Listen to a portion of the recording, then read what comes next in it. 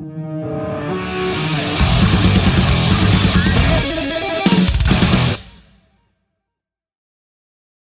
your morning going, mate? Yeah, not too bad. Not too bad. You down south, are you? No, I'm kind of in the Byron Ballina area. Oh, nice. Yeah, I think you're all around there, aren't you? Yeah, basically. Yeah, the other guys are they're a little more north in the kind of Ocean Shores. I don't know if you know Ocean Shores, but Oh, yeah. That's I do know. I know what you're speaking about. Yeah. yeah. So they're only kind of like 20 minutes up the road, pretty much 25 minutes. You guys living that close, you'd be able to have proper jams and that, wouldn't you? Yeah, I mean, it's, even though we're close, it's still really tough. I mean, it's because everyone's got their businesses and their families. Yeah. So it's more just kind of like trying to schedule the time is always That's a the hard real part. challenge. Yeah, absolutely, real challenge. So you don't really consider those things too much when you're kind of starting out, but yeah, when you start to get in the thick of it down the track. When it becomes a career. Yeah, and everyone has their respected families and things they got to tend to. It's really tough. I mean, I'm the one in the band. I run a studio, a music studio, do producing and mixing and stuff like that. And so I usually have a space to to ground us and kind of get us rehearsing and things like that. So that kind of takes care of that. But yeah, it's just managing the time. Yeah, I totally get it. I've been a musician for years, and once my daughter was born, I only got about 3 years. Like, she was 3, and I had to kind of say to my bands, I can't manage this. So I can't imagine what it's like being in an extensive touring band. So Yeah. We don't tour that much. Like we're not, we haven't been touring that much because we haven't really released anything. So to some degree, there's no point to kind of tour anymore. yeah, But yeah, I mean, off the back of what we've done, we can still do some shows here and there. But yeah, it's never ending, kind of trying to shuffle and get everyone's respected plans and what they're doing, and try to calculate it to where we can get in there and do a jam and come up with some stuff. So yeah, time, as we say, time will tell. well, speaking of tours, because you've got is it next Saturday, January 28th, you've got the other festival at the Tivoli. Yeah, so a gig. A gig? There's a gig on the calendar to kick off the year. Yeah. Which is a good start. It's a good lineup. You've got a Sucker Punch. Yeah. We've played with them before a couple of times, which has been great. And, they're really, really great at what they do, entertainment-wise and music-wise. And, they just put on a great show, great guys. So, yeah, it was pretty easy to kind of, to have them on board. Our tour manager, Yogi, Matthew Donham, who has Road Sick and stuff, it's his festival. Okay. Yeah, he kind of germinated the idea, and we've always wanted to kind of partner, kind of join up and be on a festival and create something, but it's predominantly his thing, his idea and his festival. So he chooses, because he does what he does, and he's, I guess, on the ground everywhere, like looking. And he also has another thing called In Bed by 9, which is kind of like, putting on events for in smaller venues or for bands and stuff like that. So he's really savvy and knows what's going on in the scene, who's playing and, working hard and releasing stuff. And so he's got, bands that he really loves. And, I respectively also throw in a few bands of some bands that I've worked with that I think are working hard and should be on the festival. So we kind of, work there a little bit as a team, but predominantly it's, Matt's kind of choices for stuff. He needed to be more busy, did he? Because he always seems to be, a lot of the Australian bands I go and watch, there's Yogi. Well, as we speak, he's on a plane to America. Oh, jeez. And he's about to kick off his first tour with Parkway Drive, tour managing Parkway Drive. So, oh, wow. And also Tash Sultana. So he started with us, 20 odd years ago. Yeah. Carrying some guitars and booking some hotels and just working out some of the logistics. When we need a little bit of help, and we were all really good friends, and it just he's just kept working super hard and gathered the relationships and proved himself, and he's worked his way up, so to speak, and now he's doing Parkway Drive, and it's just such a great thing to know and see one of your really good friends and tour managers of the band, and he's been with us from day one, just finding himself in that position, and that's just it's just fantastic, Yeah. And he's worked with a lot of different bands, obviously, as well, Butterfly Effect, a lot of other bands. So just, and he's not going to be there at the festival, unfortunately, because he actually got this gig with Parkway Drive. So, we're going to miss him, but at the same token, It's like we're all, completely behind him and, just want him to go out and do what he does best, and look after Parkway and Tash Sultana, and it's just fantastic news, Having watched Cog all the way back from 2003 or so at the Trocadero, I just remember he's always been there. He always seemed like he was the fourth member of Cog.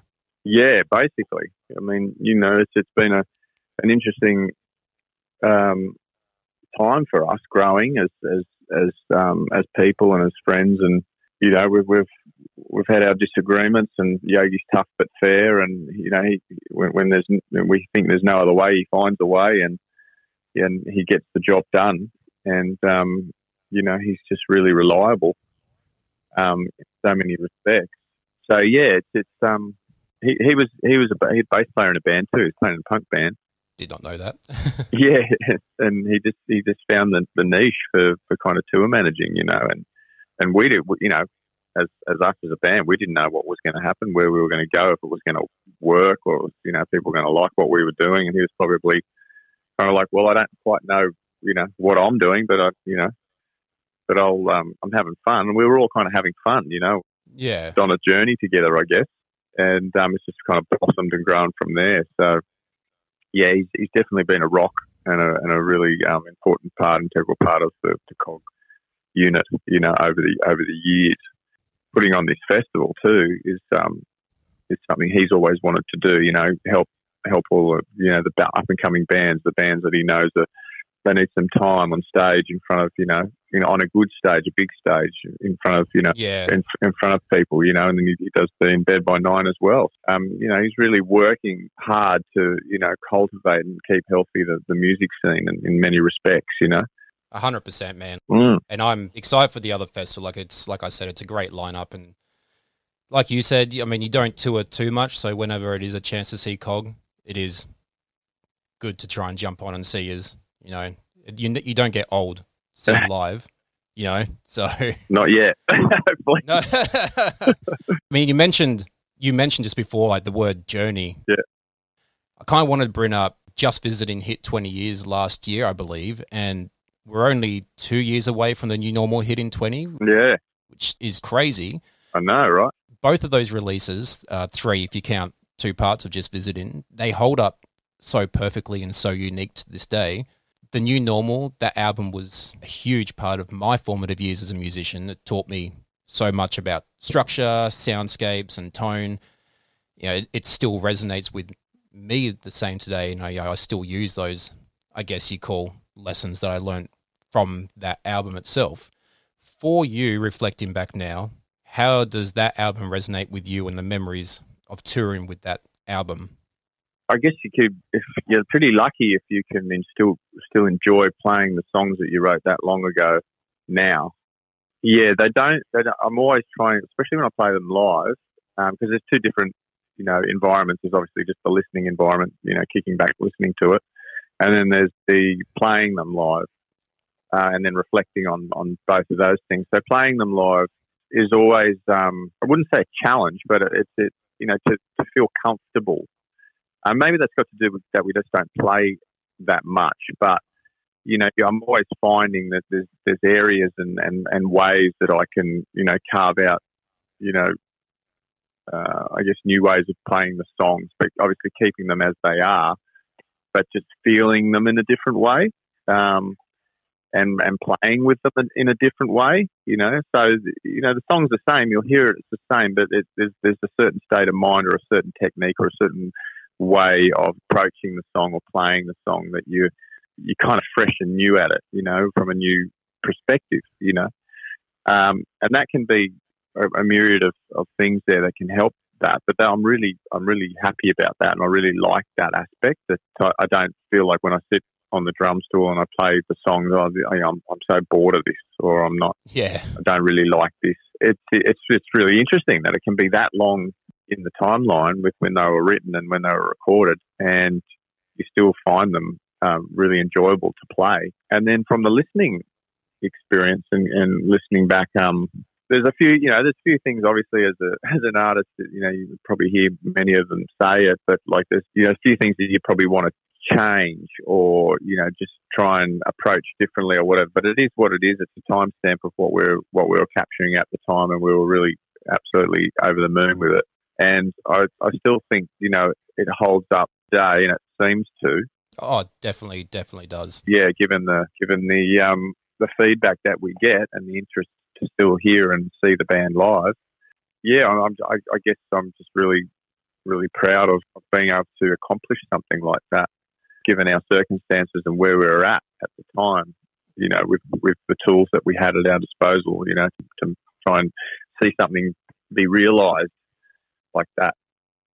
And then, you know, it to be, I guess, carry on and people still resonate with it.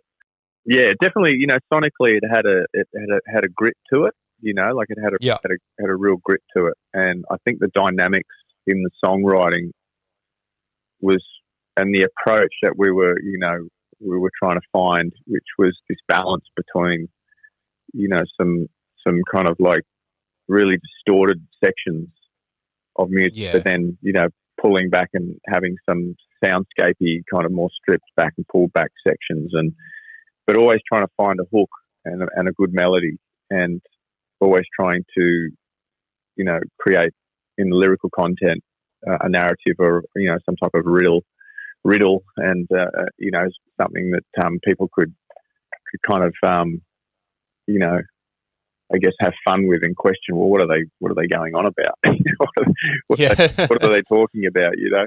Yeah, talking a little bit in parables and riddles, you know what I mean. Opposed to where Sharing Space, I think was a little bit more direct, and a little bit more to the point. Yeah, it's you know, I guess we're when you look back at something like that, and you feel, you know, happy about all the songs that are on the record too. And there's still one song we've never played live, and that's the last song. Yeah, Naming the Elephant. Yeah. So, and we were going to actually try to play that one on the Monolith tour that we just did with Carnival, but we couldn't quite pull it together. Just didn't have the time and down and really, you know, kind of crunch it out. But I'm sure we'll get there one day, and it's like it's a goal of the band. At least you got a goal. I mean, that's good. Like, we've got one goal to try and play that song once live. that one song. Yeah. Well, hopefully I get to be there because it's one of the only songs I've never seen you play live. Yeah, so. Well, that's right. Maybe we'll do a tour and we'll just be that song. There'll be no other song. Just play it until you get it right. Yeah, just bear with us for a minute. Yeah.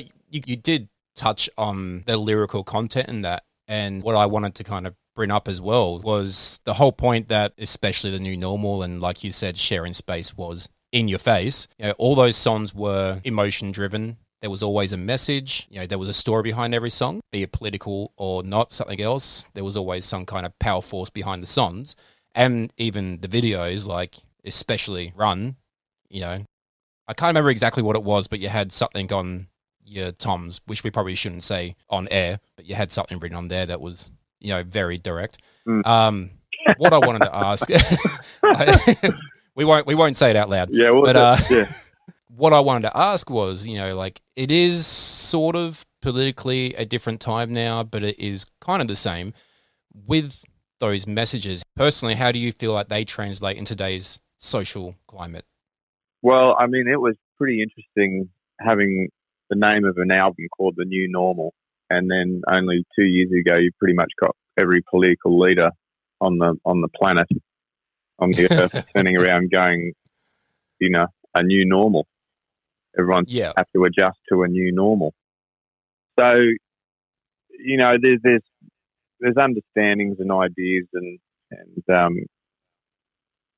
feelings about things, and that we kind of addressed, back in the day with the new normal and sharing space, and things that we were seeing, things we were concerned about, and things we wanted to kind of air and put into lyrical content, so people could kind of get up to speed with some things. Yeah. There's one narrative which they call the Ministry of Truth, which is the mainstream media, and their corporations behind that will always fuel a side of the argument or a side of the story. But there is plenty of alternative voices out there with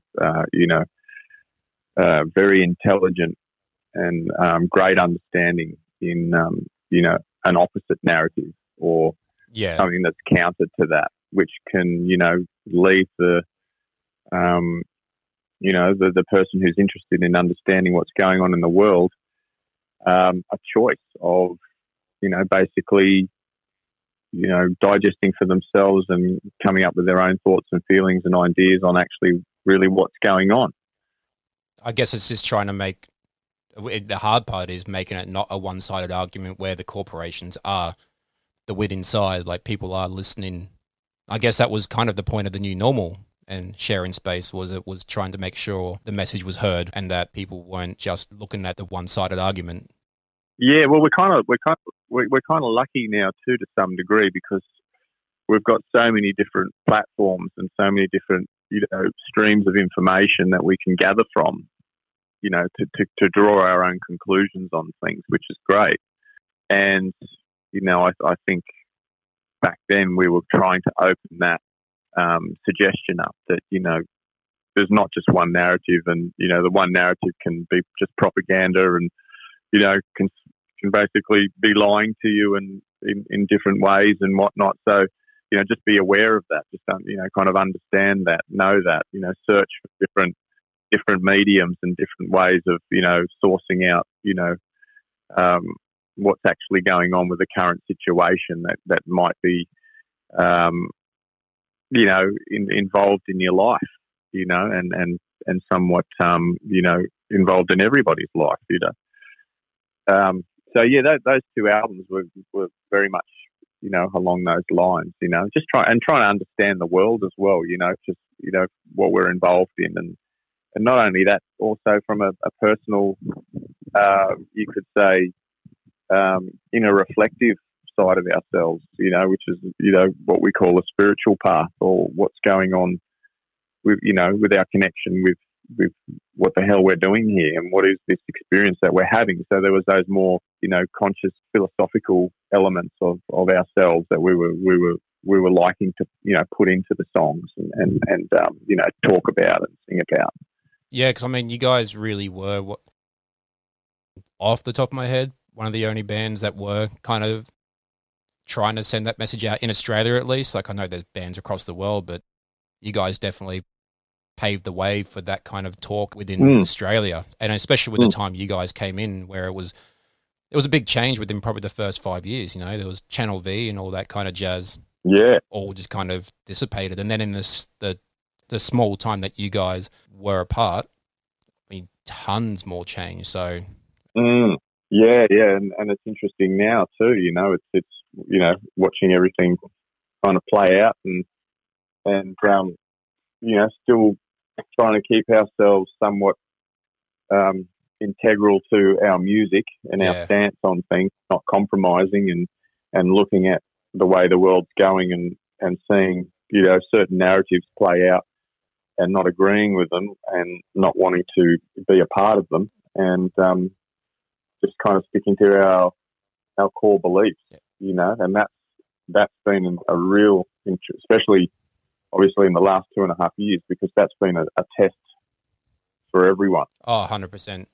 in their core, you know, and where they stand and what they feel they believe and what they see is true and what they know. So that's been an incredibly interesting period the last 2.5 years. So for us, I think one of the most important things that we've done over the last, you know, few years with everything that's going on in the current situation is to, as a band, as a collective, is to stand by our core beliefs and understandings and say we don't agree with something. Yeah. And, you know, and make sure that our integrity is intact, you know? Yeah. I think that's probably one of the best things we've done aside from releasing, you know, 3 albums, you know? I really do. I think that's something that actually can't be, you know, it can be put into a song or whatever, but, you know, we made some pretty bold statements. Oh, definitely.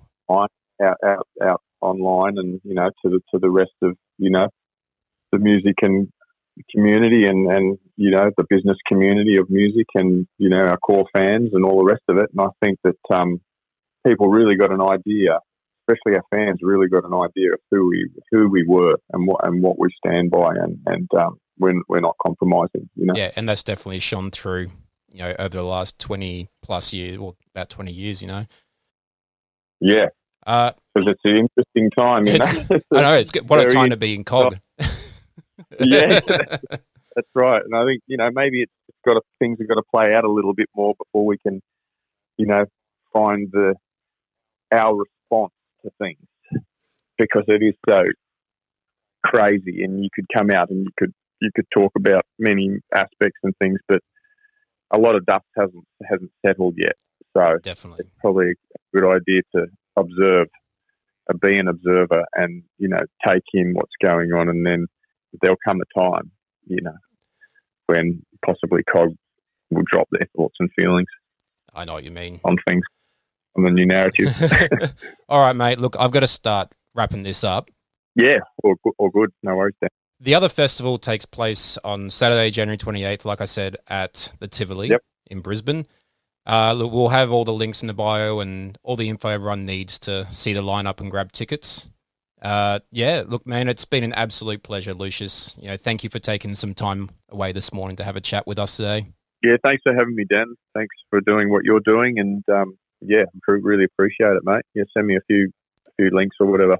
Yeah, mate, it's been an honour. Thank you so much. Yeah, awesome, mate. All right, catch you later, mate. Have a great day. See you, mate. You too, mate. See ya. Bye.